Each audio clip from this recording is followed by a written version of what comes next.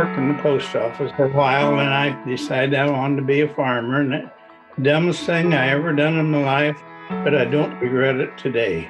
I done what I wanted to do. Welcome to the Longevity Blueprint Podcast. I'm your host, Dr. Stephanie Gray. My number one goal with the show is to help you discover your personalized plan to build your dream health and live a longer, happier, truly healthier life. You're about to hear from a special guest, George Miller. He's my grandpa, and he's in his 90s. He hasn't donated time to biohacking his health, healing his gut, or optimizing his hormones. He's a regular Nebraska farmer, yet he's lived to be 95 years old, and actually by the time this interview airs, 96. So I thought, who better to interview than him? Let's hear from someone who is nearly a centenarian, what he thinks has contributed to his longevity. Let's get started.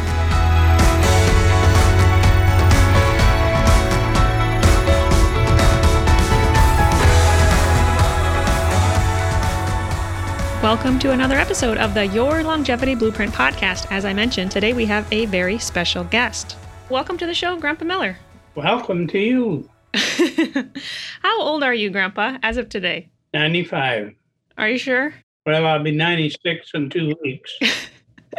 I think by the time this airs, you're going to be a ripe old 96. So that's truly amazing. I can't say that I know many 95-year-olds. So I want to dive into your life story and hear really what your life has been like so that my audience can glean as much as they can from your past experiences. So why don't we start at the beginning? Tell me about your childhood. Where were you born? I was born in a little area called Middle Branch, Nebraska. I think it was just a post office and maybe a store. I really don't remember. And how many siblings did you have? 8. So you're the eldest boy of 9, is that correct? I'm right in the middle. Oh, you're in the middle. I can never get that right. Oh, what kind of meals did you have? What was your nutrition like? Well, we didn't have meat in the summertime because there's no way to keep it unless it was canned. We ate canned meat and chicken. Okay. And always potatoes and gravy. What about homemade bread? You once told me about some homemade bread. We had a lot of homemade bread, yes. What was your daily routine like? Farm chores, or what was your life like growing up? Well, all depends on what stage it was. We always had chores to do and milking to do and cattle to feed. And I think you went to school only through the 8th grade, right? Because your dad wanted you to help him on the farm. That is right. Tell me a little bit more about the manual labor that you did. So I think you made the mistake, you told me once, of showing you could do a man's work at a young age. So then that was expected of you. I like to do that, and I did, and my dad was happy for me to do it, I think. So I think you were digging post holes by hand. I mean, you had some pretty hard manual labor. It was all manual labor. Yeah, literally. Feeding the cattle and pitching hay into the barn and cleaning out the barn. Even when we think of technology, like you primarily worked with horses, right? Even before tractors. Yep, quite a while. So one time, I think you said you drove your wagon. I mean, you were like young, 7 or 8 years old, and you drove a wagon. Tell me about that time. Well, I was 8 years old, and we moved our cattle up by Martin, South Dakota to winter them. And I drove a wagon. We just slept under the wagon at night, and it was a 2-day trip. Was it hot or cold outside? It was fall. It was all right. It was cool. Yeah, my generation pretty much has no idea of that sort of responsibility and manual labor at such a young age. I see you smiling there, yeah. Yeah, I was 8 years old then. Now, how old were you when you got married? Oh, I don't know. I must have been around 21. Okay. Maybe 23. I'd have to figure it up. Okay. Younger than I was, I'll say that. Could you be missing out on magnesium? If you aren't already taking magnesium, you likely should be. Our deficient food sources, caffeine consumption, stress, and exercise rob us of magnesium, which is an important cofactor for hundreds of processes in the body. It can calm your mind and ease your nerves to help you sleep at night and help reduce anxiety, PMS, and headaches. It can relax your muscles when you have cramps, your bowels when you're constipated, and it's required for energy, hormone production, and vitamin D absorption. If you're interested in exploring more about how magnesium can help support you living a longer, healthier life, and the exact type of magnesium supplement to look for, check out my blog post, The Magnificence of Magnesium, found at yourlongevityblueprint.com/blog. And use code magnesium for 10% off our magnesium chelate product at yourlongevityblueprint.com. Now, let's get back to the episode. I want to go back to technology again for a moment here, because did you even have electricity back then? Like, I don't even know. We didn't have electricity until we'd been married a few years. So all your childhood life, no electricity, used horses, not tractors, no telephones, no air conditioning. No, definitely not. Didn't have any of that. No radio, no television, no internet, no smartphones. You still don't have a smartphone, right? I don't want a smartphone. You're smarter without one.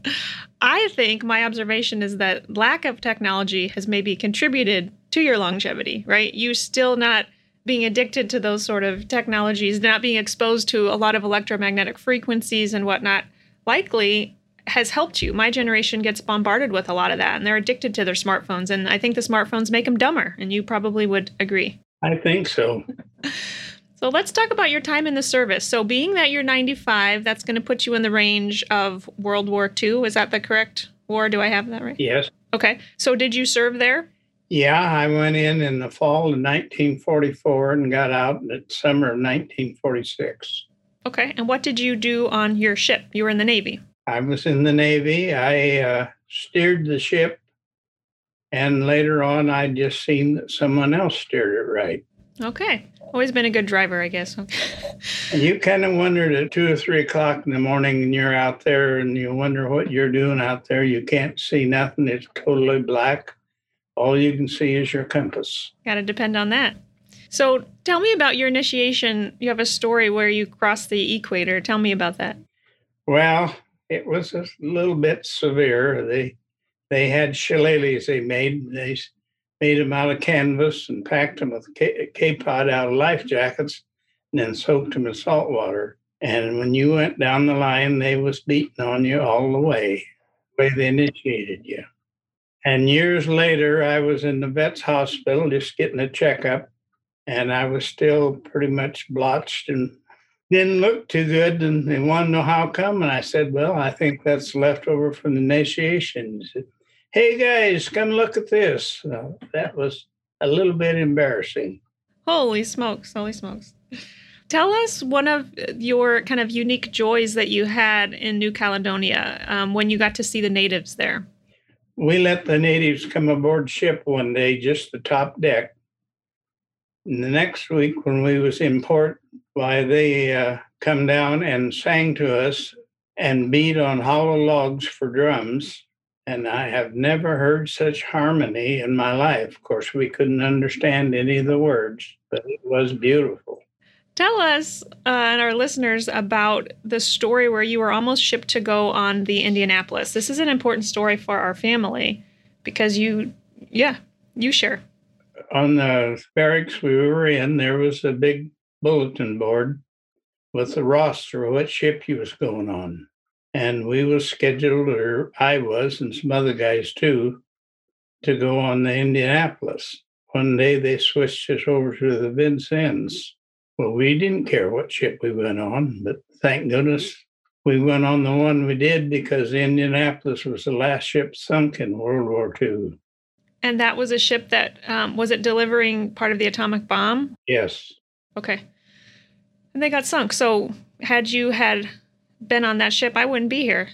Is the picture behind you the ship you were on? Is that what that painting is? Yeah. Wonderful. That ship is one of the smaller ships, smaller than a battleship or a carrier, but it's still longer than 2 football fields. Still very big. So we know being physically fit and exercise can help the aging process. And I know starting at a young age, you were required to participate in pretty hard manual labor, but also in the service, you were physically fit.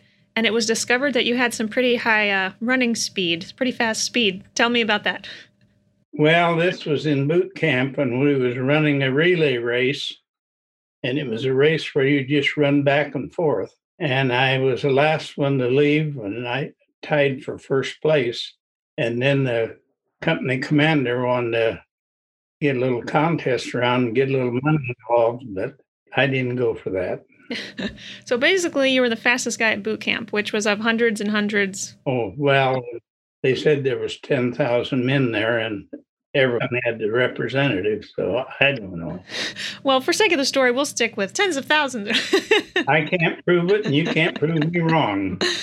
Well, I hope those genes have been passed down to my son, William, who's your great-grandson. The speed was certainly passed down to my father and my brothers. William seems to be a little Speedy Gonzales, so I think hopefully he's inherited some of that. Let's talk a little bit about relaxation. So most of my listeners on numerous podcasts have listened to me talk about how important it is to have a calming outlet, some relaxation techniques, strategies to reduce high cortisol to help your body kind of rejuvenate. So through your life, what activities or hobbies have you participated in that you've enjoyed that have served as relaxation for you? Oh, I like to fish if I had time to go fishing. I enjoyed that a lot, and hunting. And we had a bowling team the later years of my life, and I got a few trophies in that. And I always liked to dance. Yes. You square danced, right? Yes. Yep.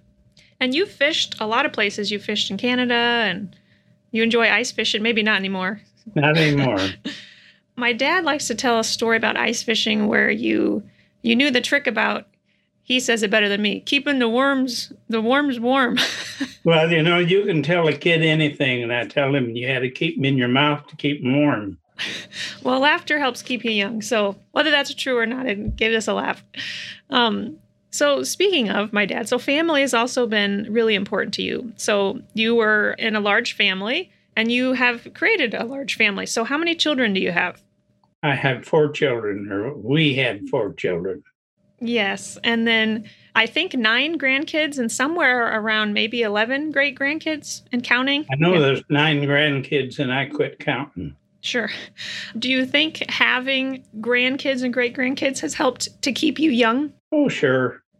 You've always been very generous with your family, and you've always had an open door policy. And I know we all appreciate just growing up, having lots of cousins at the house together, and you just offering a safe place for anyone to stop in, stay for a few days, provide a good meal. We've all appreciated that. So thank you and Grandma, for being the hostesses with the mostest.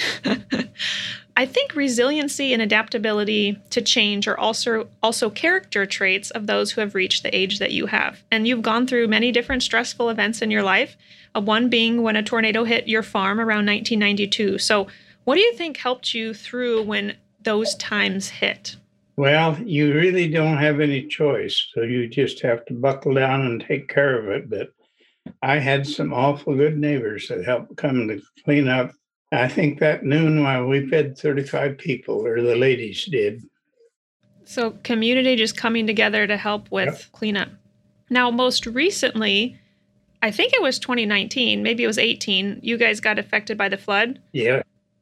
So the Spencer Bridge and the Niobrara Bridge near you got taken out, like literally taken out with all the flooding. So how did this affect you? Well, my farm is 10 miles south of where we live in town. And we had to cross that bridge, and we had to go to another bridge, which made about a 30-mile drive with country roads in order to get to the farm. And we didn't have to be there every day. We just went out to fix fence in the spring. Well, and you also, weren't you guys without water, like for months? Oh, yeah. We had different sources of water, but we had water. Like bottled water, but... And they tapped into some other wells that were in the area. So again, kind of a challenge not a lot of my generation had experienced until, well, this year in Iowa, we got hit with a derecho, so we were without power for a week, and now I don't want to experience that again. No, thank you. That was rough, but it kind of, like you said, you have no choice, but you got to deal with the cards you've been dealt and move forward. So a previous guest on my podcast, Dr. Sandy Scheinbaum, talked much about how important curiosity and community both are for longevity, and I think you have both of those traits. So let me ask you, would you consider yourself to be a curious individual or a bit of a risk taker? Oh, yes, we have. I call it plunging. We've made pretty wild investments a time or two, but they all worked out. Let's start with maybe your first risk. So tell me the story about you taking your civil service test. Well, I took a civil service test to work in the post office in O'Neill. And when I went in there and seen there was about a dozen people in there, thought, what in the world am I doing here with my eighth grade education? Because there was people, probably all of them with high school degrees and some college students. But I took it anyway, and I was told later by the guy that done the testing that I was done 10 minutes ahead of everybody. So you had more common sense maybe than them, or They were common questions. and so that worked out for you. You did work at the post office for a while, but I worked for a while and I decided I wanted to be a farmer. And the dumbest thing I ever done in my life, but I don't regret it today. I done what I wanted to do.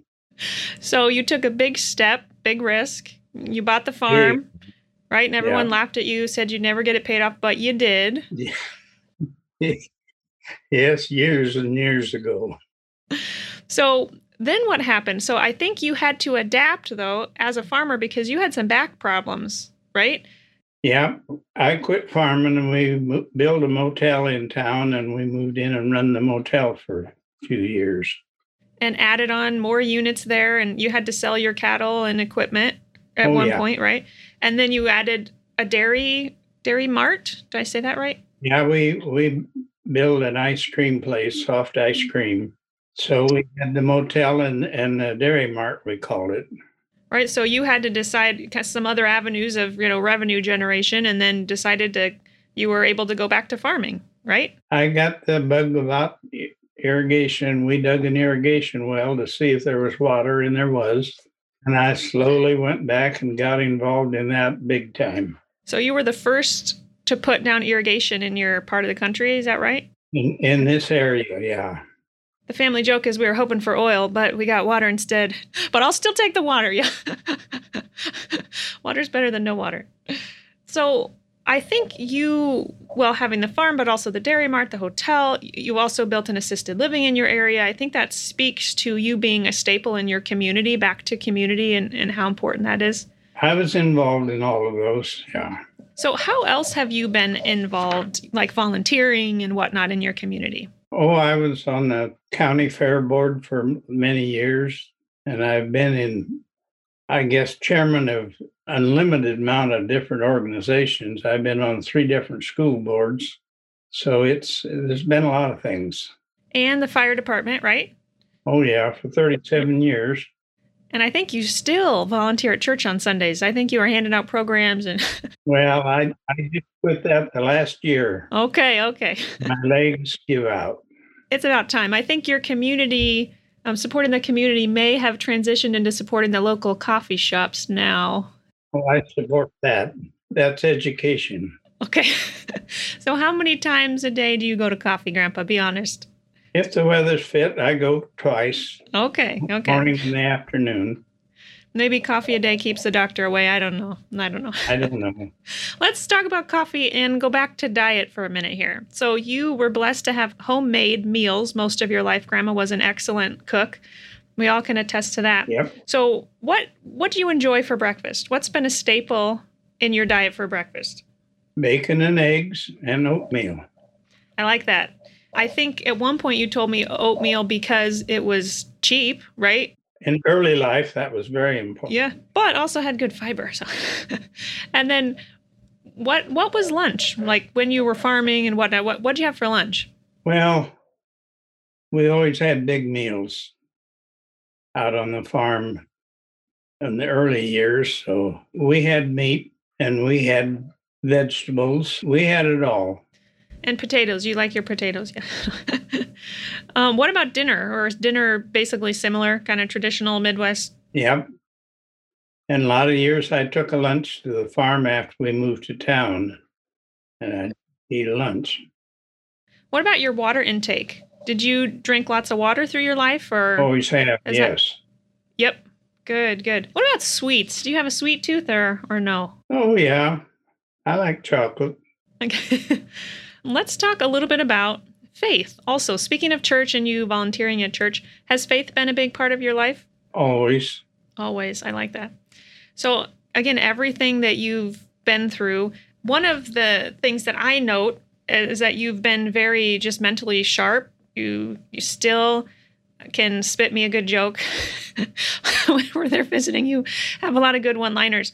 So what do you think, and you don't have to have a perfect answer for this, but what do you think has kept you mentally sharp? Do you think you have good genes? Do you think your nutrition had been good? Or what do you think has contributed to that?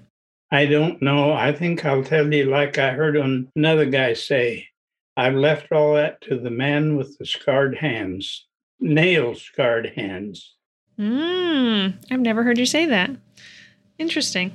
Well, I want to ask if you have any top longevity tips for the audience. Is there anything that, I know I'm putting you on the spot here, that has stood out through your life? Any tips that you want to share, I should say? I just thought I had a normal life, and that's about all I can say on that. I see you as being just content and still, having joy despite challenges. And like you said, some things you can't change. You just kind of have to go through them, and because we don't have control over everything. I think my take home when I think of what we've talked about, just trends again for overall longevity, is that you again have been a very hard worker from a young age, and you've had faith. You've been a family man, drank lots of water, but also coffee. You've had a curiosity and a resiliency through tough times, and you've not been afraid to fail. And you've also always given back a lot and been very involved in your community. You've actually been called the King of Spencer, the king of your town, which I suspect is for the significant impact that you've had on that area and legacy that you've left. So I am very proud to call you my grandpa, and that's in part why my son William's middle name is after you, George. His name is William George Gray. So thank you for coming on the show, Grandpa. Thank you for sharing some tips through your life. It was an honor to interview you. Love you. Thank you. Well, there you have it. While diet is one variable to aging, I think in his case, genetics, community, faith, hobbies, curiosity, a great attitude, hard physical work, and family made up the difference. These are things we can strive for: involvement in our communities, giving back, physically working our bodies and our minds daily, while still incorporating hobbies, loving others, and keeping our minds right even in tough times. Today, I'm feeling very, very blessed and thankful that one day my little William will get to watch this interview with his great-grandfather, who was 94 years older than him. Be sure to check out my book, Your Longevity Blueprint. And if you aren't much of a reader, you're in luck. You can now take my course online, where I walk you through each chapter in the book. Plus, for a limited time, the course is 50% off. Check this offer out at yourlongevityblueprint.com and click the course tab. One of the biggest things you can do to support the show and help us reach more listeners is to subscribe to the show and leave us a rating and review on Apple Podcasts or wherever you listen. I read all of the reviews and would truly love to hear your suggestions for show topics, guests, or how you're applying what you've learned on the show to create your own longevity blueprint. The podcast is produced by the team at Counterweight Creative. As always, thanks so much for listening, and remember, wellness is waiting.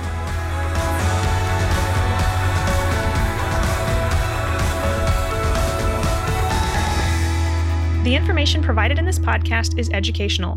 No information provided should be considered to be or used as a substitute for medical advice, diagnosis, or treatment. Always consult with your personal medical authority.